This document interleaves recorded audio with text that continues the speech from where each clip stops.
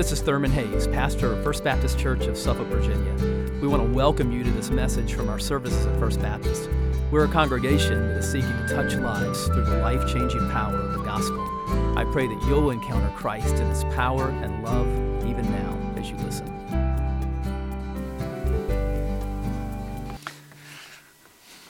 Amen. Well, before we get into God's Word this morning, we want to remember that tomorrow is Memorial Day. And as we gather this morning as believers for worship, we do so in freedom, but we also need to remember that freedom is not free, that there are many who have paid the ultimate price with their lives, laid down their lives for our nation, our freedom, our way of life. And so we remember them tomorrow, and we want to remember them now, and also just those that serve in our military that are putting their lives in harm's way for us, their families that are going through all that it means to have a loved one who's serving in the military, the long and frequent deployments and things like that. It's a family project serving together in the military. But I want to ask, before we pray, I want to ask all of our active duty and veterans, if you all would just stand. We want to recognize you right now, all of our active duty and veterans of the military branches. Thank you.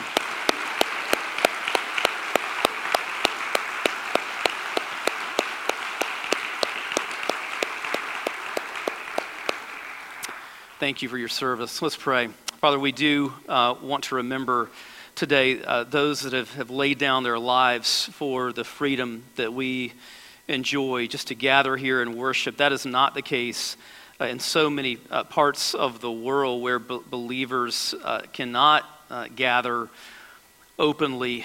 But Lord, we thank you for the freedom that we enjoy here. We are mindful of the ultimate sacrifice that has been paid by so many throughout our history to preserve that and protect that.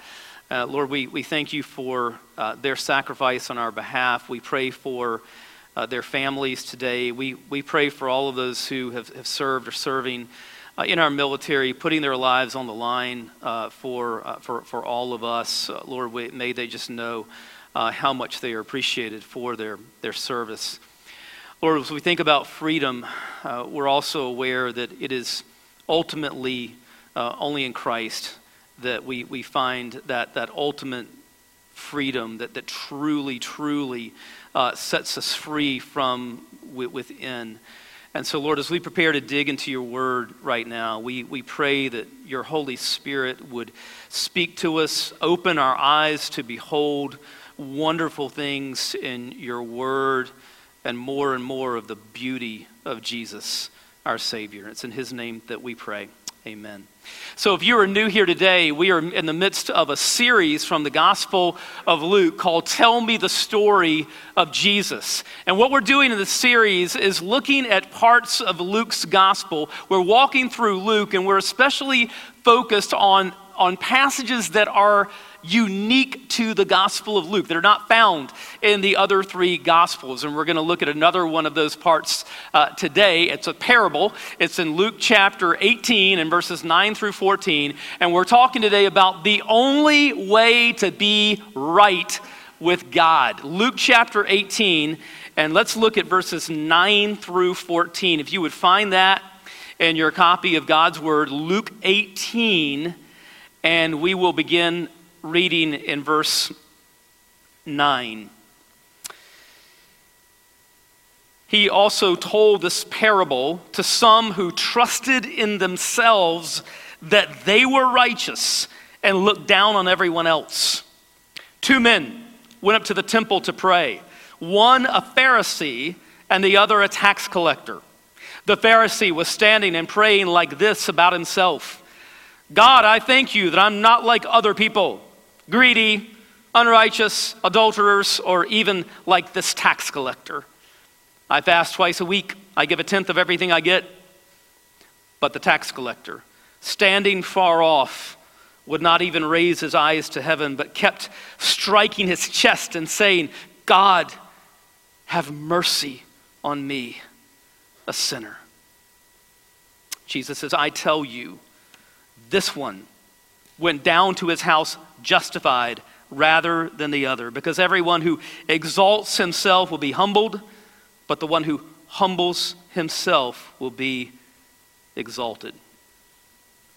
After talking with missionaries from around the world that are working with people from every major religion, after doing quite a bit of traveling myself and kind of observing things, I'm struck more and more by how utterly different Christianity is from every other religion in the world. Every other religion in the world is spelled D-O. It's about what people try to do to make themselves acceptable before God and just hope that they've done enough in the end. Christianity is spelled D-O-N-E. It's about what Christ has done in dying for sinners on the cross that we might be forgiven, and rising from the dead that we might have eternal life. In other words, every other religion in the world is about human achievement, which leads to human pride. Christianity is about God's accomplishment in Christ, which leads to humility if we truly understand it.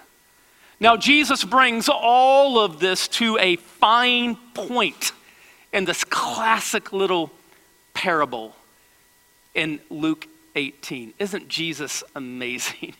He can say so much, so succinctly and so clearly. So what do we see here in this parable? First of all, let's look at the context of it. And we see the context here in verse 9. It says that he also told this parable to some who trusted in themselves that they were righteous and looked down on everyone else. We don't have to wonder who Jesus is addressing in this parable. He is addressing self-righteous people who view themselves as morally superior to others and who look down on others. And before you say, well, that's not me, stop. That's all of us. All too often. And the reason for that is that pride is built into our sinful DNA. Pride is part of who we are as sinners. Melissa and I celebrated 31 years of marriage this week. It's hard to believe. We've had 2 girls recently graduating from college, but I remember when the kids were small and we would take them to the play area at the mall. We would go into an arcade, and one of the fun games that I would play with them was called whack-a-mole.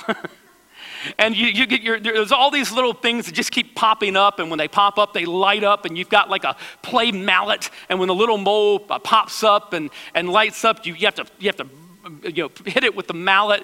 And as the game goes along, they're popping up all over the place. They're popping up at the same time, and you're just trying to whack them as soon as they pop up. That's the way it is. It has to be with our battle with pride. Because when we think that we've beaten pride in one area, it rears its ugly head in another area. We will never be done battling pride until we get to glory. And so you can dispense with the idea that you are not in this parable. We are all in this parable, and not just as the penitent tax collector. All too often, we have played the role of the prideful Pharisee. Now, if you look again at verse 9, it says he told this parable to some, and the word there really means whoever the ones, whoever the ones who trusted in themselves that they were righteous and looked down on everyone else. Whoever the ones, that's been all of us at different points in our lives.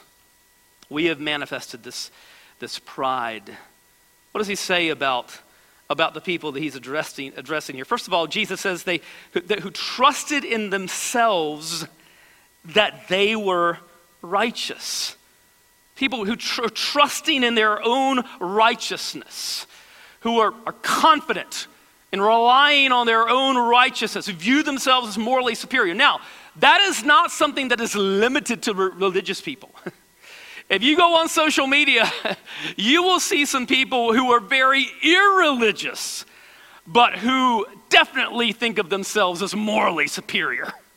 In fact, many of them are anti-religion, but they are making strong moral assertions, very, very self-righteous assertions, very confident in their own righteousness and their moral superiority. But the context here is that he is talking about religious people, and we should know better. The Pharisees should have known better. Because in the Old Testament, in Isaiah 64:6, it says there that our righteousness is like filthy rags compared to the righteousness of God. And in Romans chapter 3, when the Apostle Paul just indicts the entire human race and lays us bare and just exposes our sin, he concludes there by saying that we are all, every human being is under sin. And then he says in verse 23, all have sinned and fall short of the glory of God. Suppose all of us were to gather in the sanctuary this morning down here on the lower level, and we were to all gather together and we were to test our vertical leaps. Now, some of us would jump higher than others, but I can assure you, if we all were down here on the lower level and we all practiced our jumping, we would all fall pitifully short of the ceiling of the sanctuary. Michael Jordan in his prime would fall extremely short of this ceiling. We fall pitifully short of the glory, of the righteousness of God. And so therefore, how foolish to trust in our own righteousness to make ourselves right with God. The second thing Jesus says here is that these people look down on everyone else. Now, trusting in your own righteousness and looking down on everyone else, that comes usually as a package deal. It's a package deal you don't want. Looking down on everyone else. Now, this doesn't mean that we don't call sin, sin. We have to do that. Here's the problem, though. We're super good at spotting the sins of others and really lousy at spotting our own sins. Now, Jesus says something incredibly funny about this in Matthew 7 and verses 3 and 4. Jesus says there, why do you look at the splinter in your brother's eye, but don't notice the beam of wood in your own eye? Or how can you say to your brother, let me take the splinter out of your eye, and look, there's a beam of wood in your own eye? You see, Jesus says we're splendid splinter spotters. We're really gifted at spotting the sins of others, and so good at overlooking, conveniently overlooking or justifying our own sins.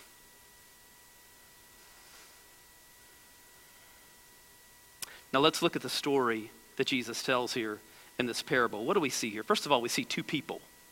Two people. We see them in verse 10. Look at it. Two men went up to the temple to pray, one a Pharisee and the other a tax collector. Some of you are old enough to remember the comedy sitcom in the 1970s, The Odd Couple. Well, this is Felix Unger and Oscar Madison here, the Pharisee and the tax collector. These guys are on opposite ends of the spectrum. Now, when we think about Pharisees, we've talked about this many times in this series, but it bears repeating. Because if you have been in church for any length of time, or if you have read the Gospels, you are conditioned to think of the Pharisees as the bad guys. And it's only natural that you would. Because when you read the four Gospels, the Pharisees, most of them are coming across as bitter opponents of Jesus. So it's natural that we would think of them as the bad guys. But the problem with that is that you can't really understand the passages about them without understanding how the Pharisees were viewed in first century Israel, where they were not viewed at all as the bad guys.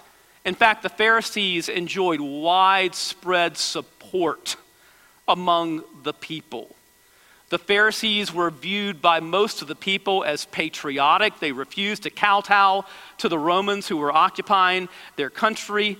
They were viewed as men who sought to protect Jewish identity and to keep that from being destroyed. They were viewed as men who were trying to uphold the Old Testament, trying to uphold the law of God. And they enjoyed widespread support. They were very respected. The real bad guys in the first century, in the eyes of most people, were guys like this other guy, the tax collector. This guy was, and they had earned their reputation. Because these guys, it was not simply that they collected legitimate taxes. That's not what made them despised. The tax collectors were Jews who had basically sold their souls for money. They were collecting taxes for the Roman government that was occupying Israel. They were not all legitimate taxes. These guys were known for graft, for extortion, for shaking people down, for cheating people, right? They had earned their reputation as the bad guys. They were despised, and they were despised for a reason. So both of these guys go up to the temple at the same time to pray. When people looked at the Pharisee in the temple, they thought, hey, this guy has got a hotline to heaven. They looked at the tax collector, they're like, what is this guy even doing here? Two people. And then we see two prayers in verses 11 through 13. Let's look at it.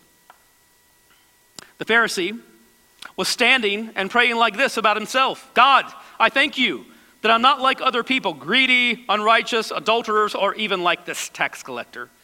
I fast twice a week. I give a tenth of everything I get. But the tax collector, standing far off, would not even raise his eyes to heaven, but kept striking his chest and saying, God, have mercy on me, a sinner. First of all, let's look at the prayer of the Pharisee, which is not much of a prayer.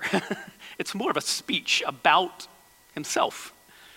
When you think about the elements of prayer, adoration, confession, thanksgiving, supplication, you don't see any adoration of God in the Pharisee's prayer. There's no praise of God here. When you look at his prayer, there is certainly no confession of sin or even any self-awareness of his own sin. No confession. There is a thanksgiving. He thanks God for what a great guy is. That's the prayer. God, thank you for making me such a great guy. I thank you that I'm such a great guy. And there's really no supplication here. He's not really asking God for anything. He thinks God owes him everything. Notice the lists in his prayer. He gives two lists. Verse 11, he's given a list of all the bad things that he is not.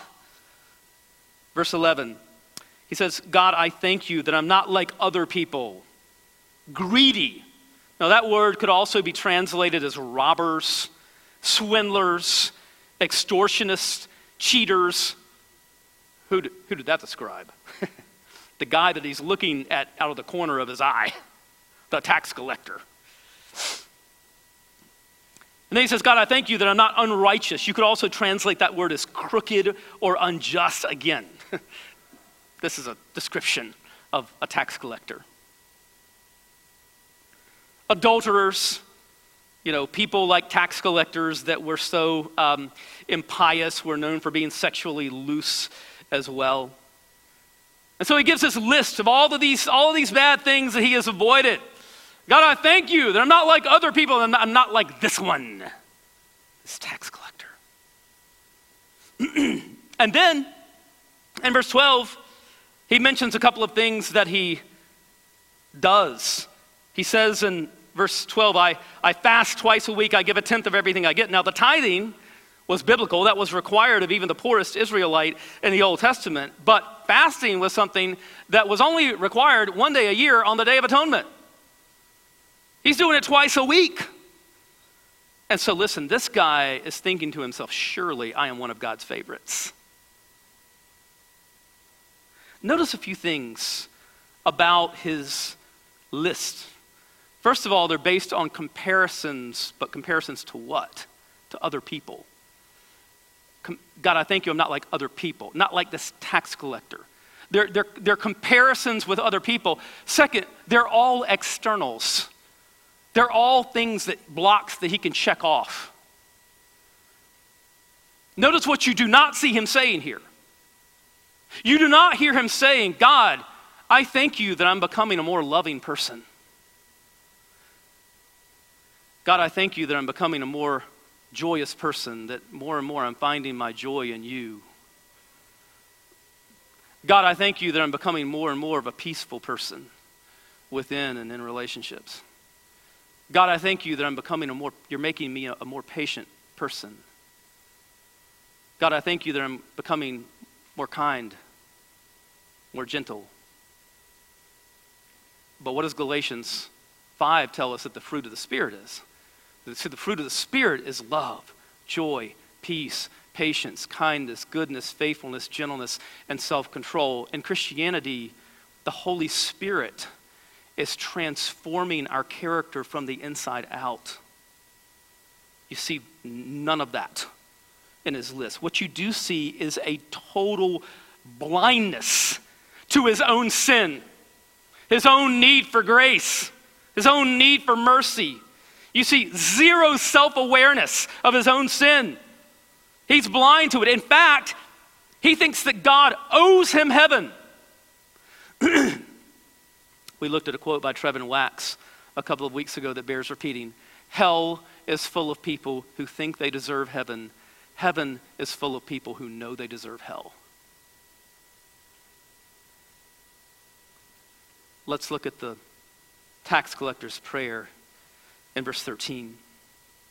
But the tax collector, standing far off, would not even raise his eyes to heaven, but kept striking his chest and saying, God, have mercy on me, a sinner.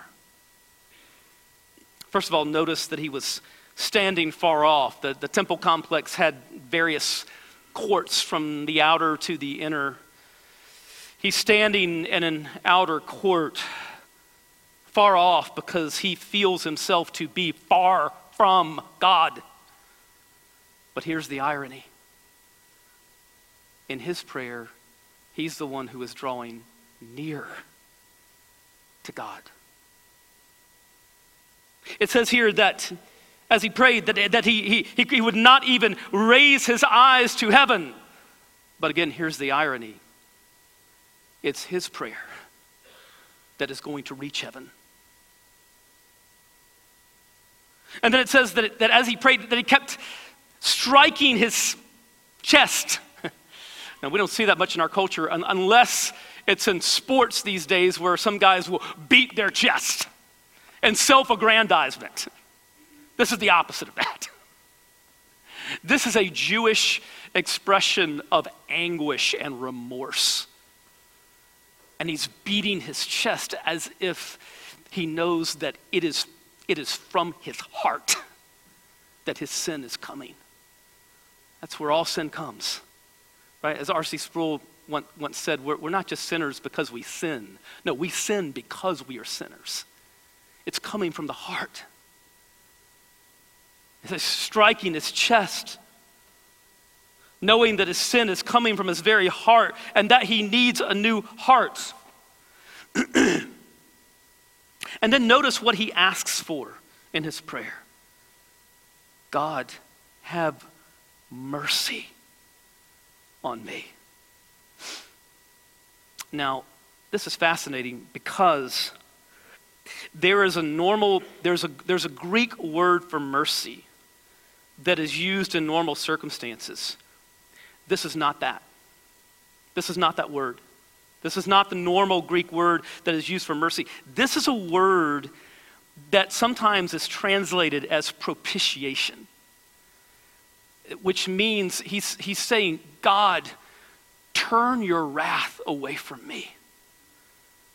God, atone for my sin. Turn your wrath away from me. God, I recognize I deserve nothing but your righteous wrath.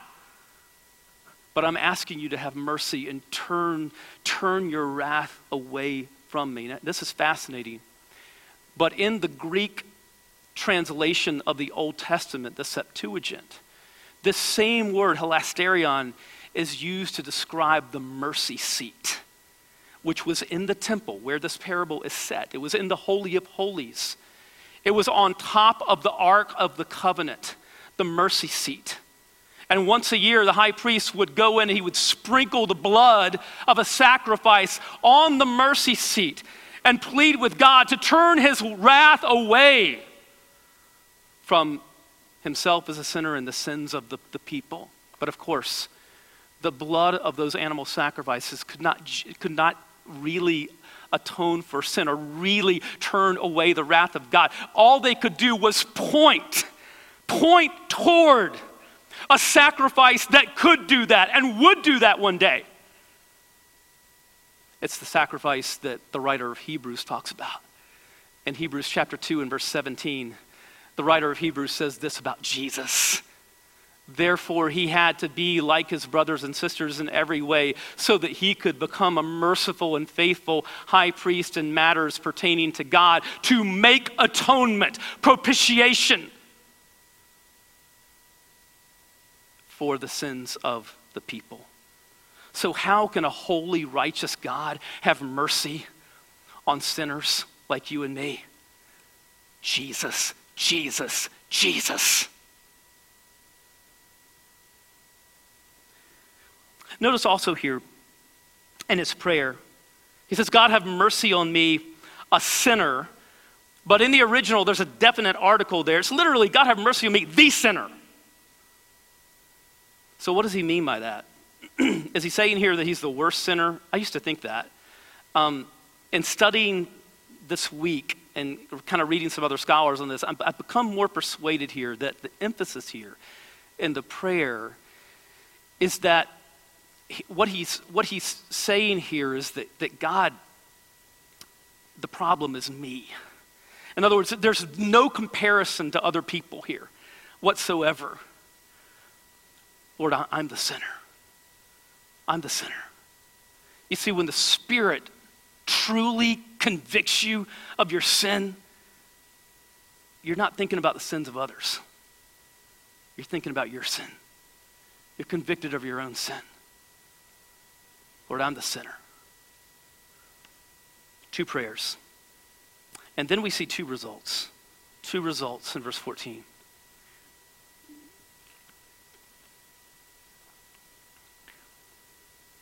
Jesus says, I tell you, this one went down to his house justified rather than the other, because everyone who exalts himself will be humbled, but the one who humbles himself will be exalted. To be justified means to be in a state of acceptance before God.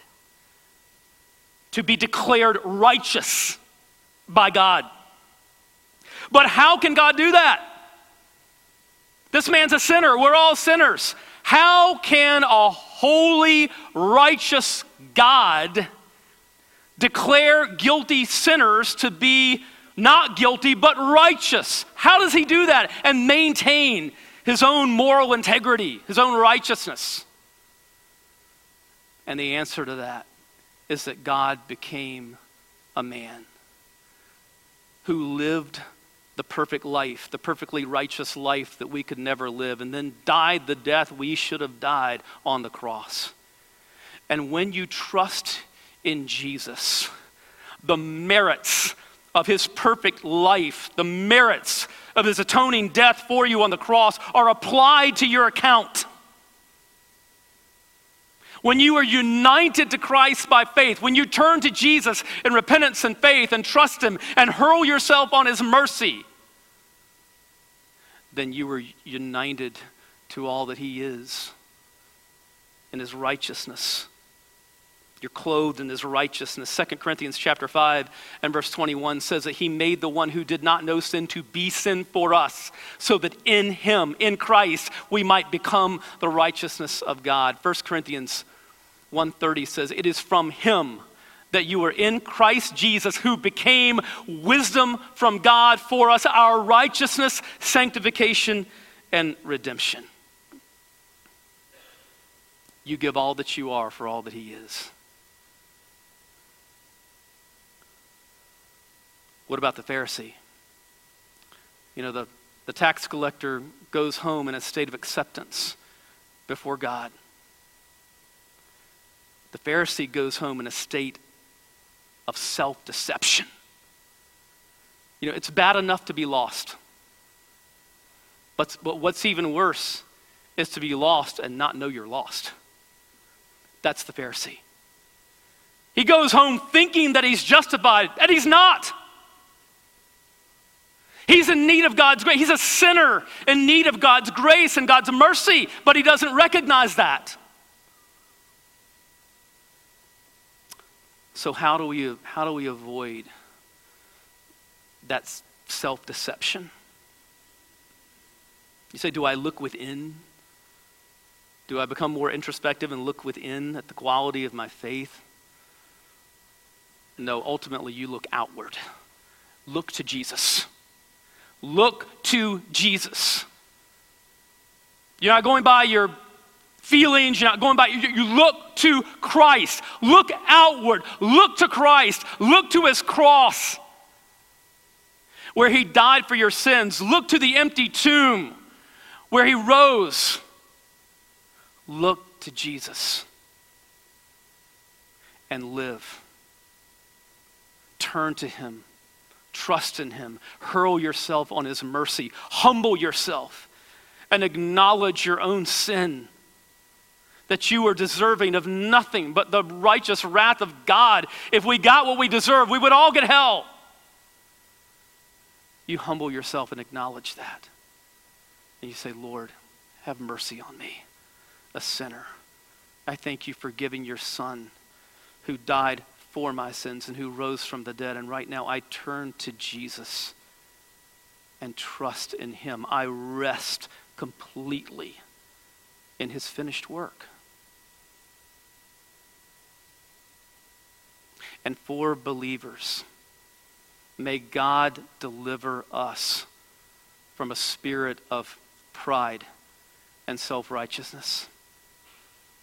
All that we are, we've been given by the grace of God. Let's pray together.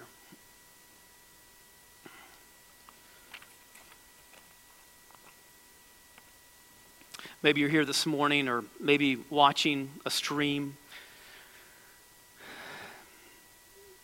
and you're not certain that you know Christ as your Savior. Friend, turn to Jesus. Trust in him. Hurl yourself on his mercy.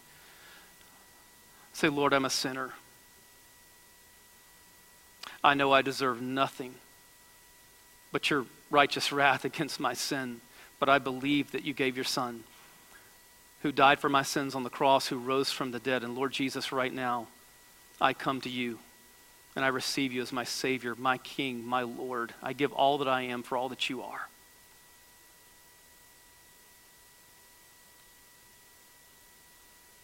Christians, may we humble ourselves before God. May we be convicted of our own sins first. May the Spirit of God humble us so that our first awareness is of our own flaws, our own shortcomings, our own sins, our own need for the grace of God.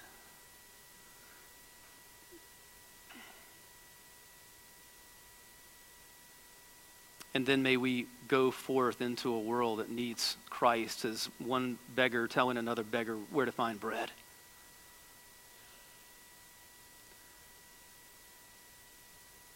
And so, Lord, we pray for your Spirit to do a work within our hearts.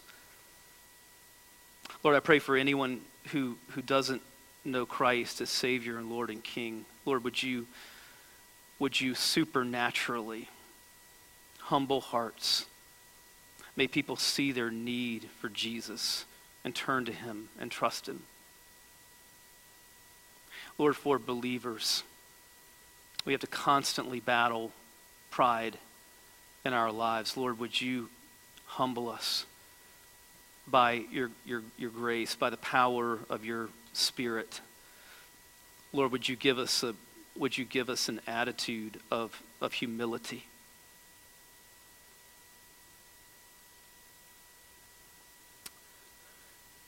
And Lord, we thank you for your forgiveness.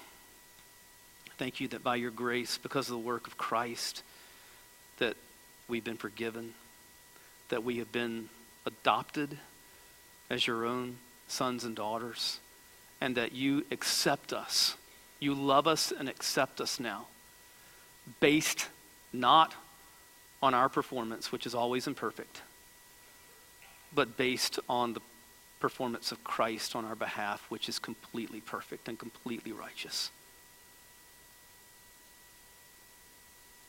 We thank you for the blood of Jesus, and we rest in nothing else. In his name we pray. I hope you've been blessed by this message. Christ is the answer for every need, now and for all eternity. As someone once said, Jesus plus nothing equals everything, and everything minus Jesus equals nothing. Have you trusted in Jesus as your Savior? If not, why not now? His arms are open wide to receive you. It may help to pray a prayer like this. Father, I know that you are holy and that I have sinned and fallen short of your glory. I know that you are a righteous God who must punish sin, but I believe that your Son Jesus took my punishment for me, died in my place, and rose from the dead so that I could have eternal life. Right now, I turn to Jesus and trust in his finished work for me. In his name I pray, amen. You know, the Bible says this in John 1:12, to all who did receive him, who believed in his name, he gave the right to become children of God. And that means that if you've received Christ, God has adopted you as his beloved child, his very own son or daughter. Just imagine it. Almighty God, the Lord of this universe, the one who possesses all authority in heaven and earth, is now your loving Father, and you are his child. You say, I love him. How can I honor God with the rest of my life? Well, when you love someone, you want to spend time with them. We get to know God through his word, through prayer, and through his people. I would encourage you to pick up a copy of the Bible and begin to read it. Begin to pour out your heart to him in prayer. And find a church family where the Bible is preached, where Christ is exalted, and where his love is flowing. If you're local, I want to invite you to the church I pastor, First Baptist Church of Suffolk, Virginia.